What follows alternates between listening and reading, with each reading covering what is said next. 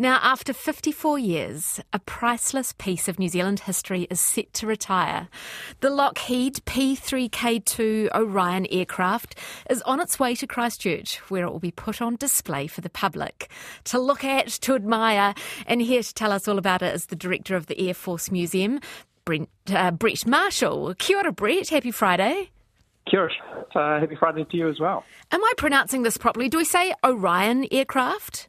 Yeah, it's the P3K2 Orion. That's correct. P3K2 Orion. I feel like, they're legendary aircrafts, aren't they? Why are they so special? Well, I guess it's the length of service. This aircraft and the C-130 Hercules are our two longest-serving pieces of military equipment, bar none. This particular aircraft that we're getting, it was built back in 1966 and went into service way back in 1967 until it was retired just last year. And to put that kind of in context, back in 1967, Keith Holyoake was our Prime Minister.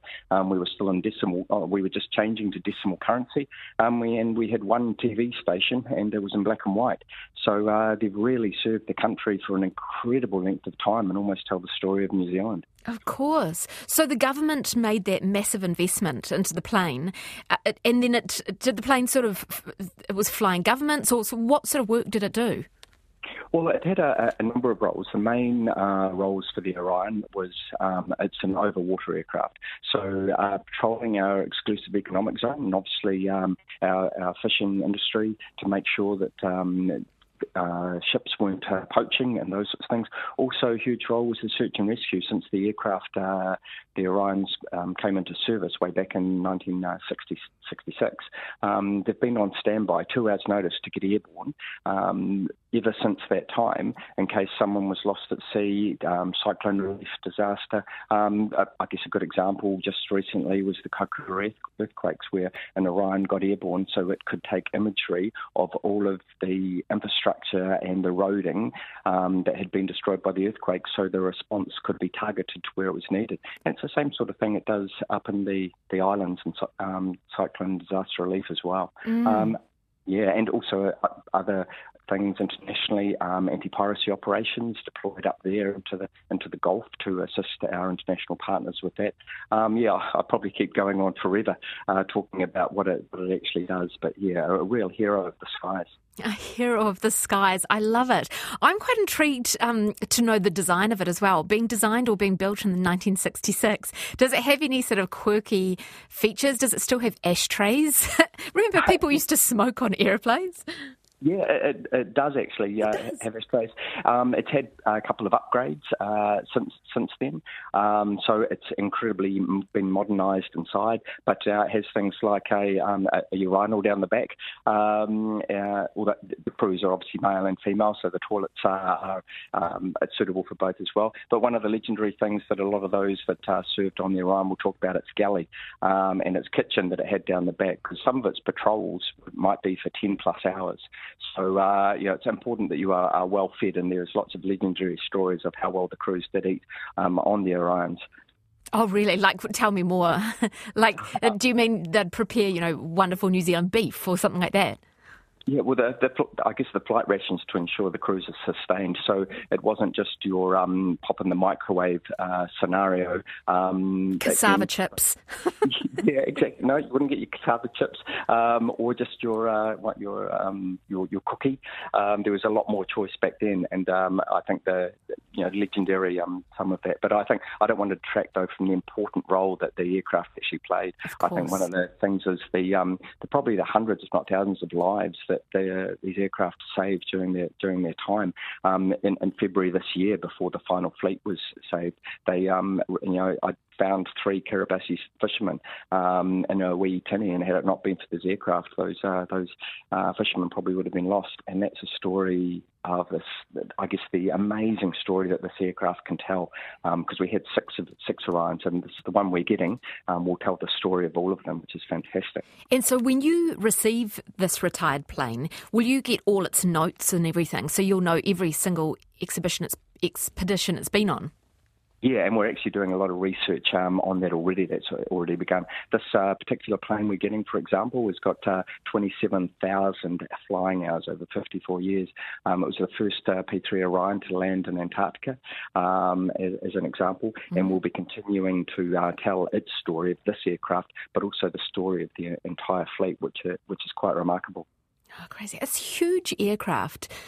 I read somewhere it was 36 metres long and, a 20-metre wingspan. So how do you transport something like this down to Christchurch?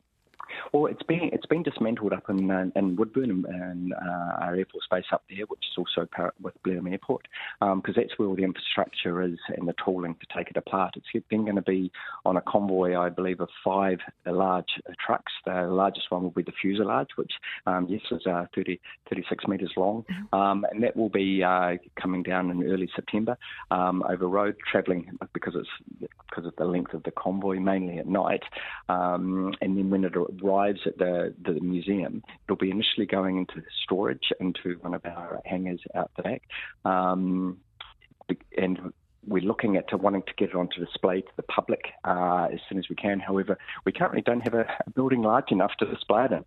So that is one thing that myself, the board and the team are working on. We have designed for a new exhibition hall so that we can show it off to the public, which is exactly what we want to do. And also that we'll be looking at the C-130 as well, looking at hopefully being added to that when that retires next year. So big work for us ahead, but yeah, really exciting work. Wow. It's such an important piece of New Zealand history and treasure. It's so fantastic you guys will be able to display it for generations to come. So the Air Force Museum, have you got Orion aircraft already? Is this like gold for you, acquiring this?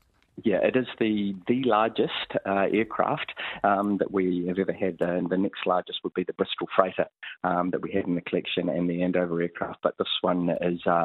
it dwarfs them. It is the largest aircraft, definitely in our collection that we've ever had. Hence the requirement to build a building. And the beauty, I guess, of the museum, we come under the New Zealand Defence Force as a part of the Royal New Zealand Air Force, but we also are a hybrid, so we also have a trust board that looks after us as well. So. For our new exhibition hall, some of the funding will be coming from Defence, but we're also fully aware we're going to have to be doing a large fundraising campaign to get the exhibition hall built.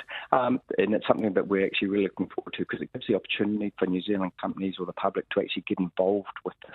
And being free and open 364 days of the year, it means any New Zealander, once it's on display, will be able to come in any day of the year for free and be able to see this magnificent aircraft, which we're really excited about. Oh, that is so fantastic. I just received a message actually from Linda Cooper, who's listening in West Harbour, and she said, my father, LAC Graham Sanderson, was one of the RNZAF personnel who went to Moffett Air Base in California in 1966 for 3 months to learn about the aircraft and then bring it back to New Zealand. He sent me a Barbie doll for my 7th birthday, and there was none in New Zealand back then. Oh, how incredible. So there is so much New Zealand history to this plane that you'll be housing.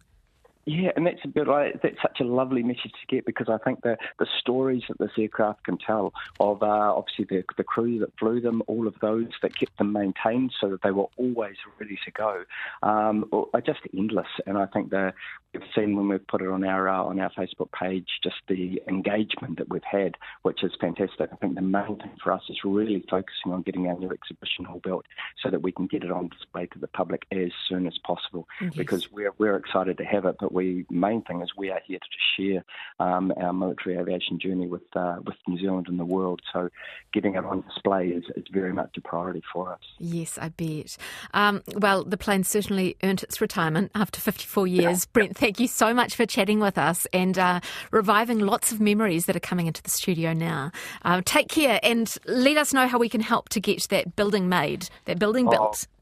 Will do. Thanks so much for your time, Charlotte, and have a great weekend. Awesome. Take care. That is Brent Marshall. He's the director at the Air Force Museum in Wigram in Christchurch.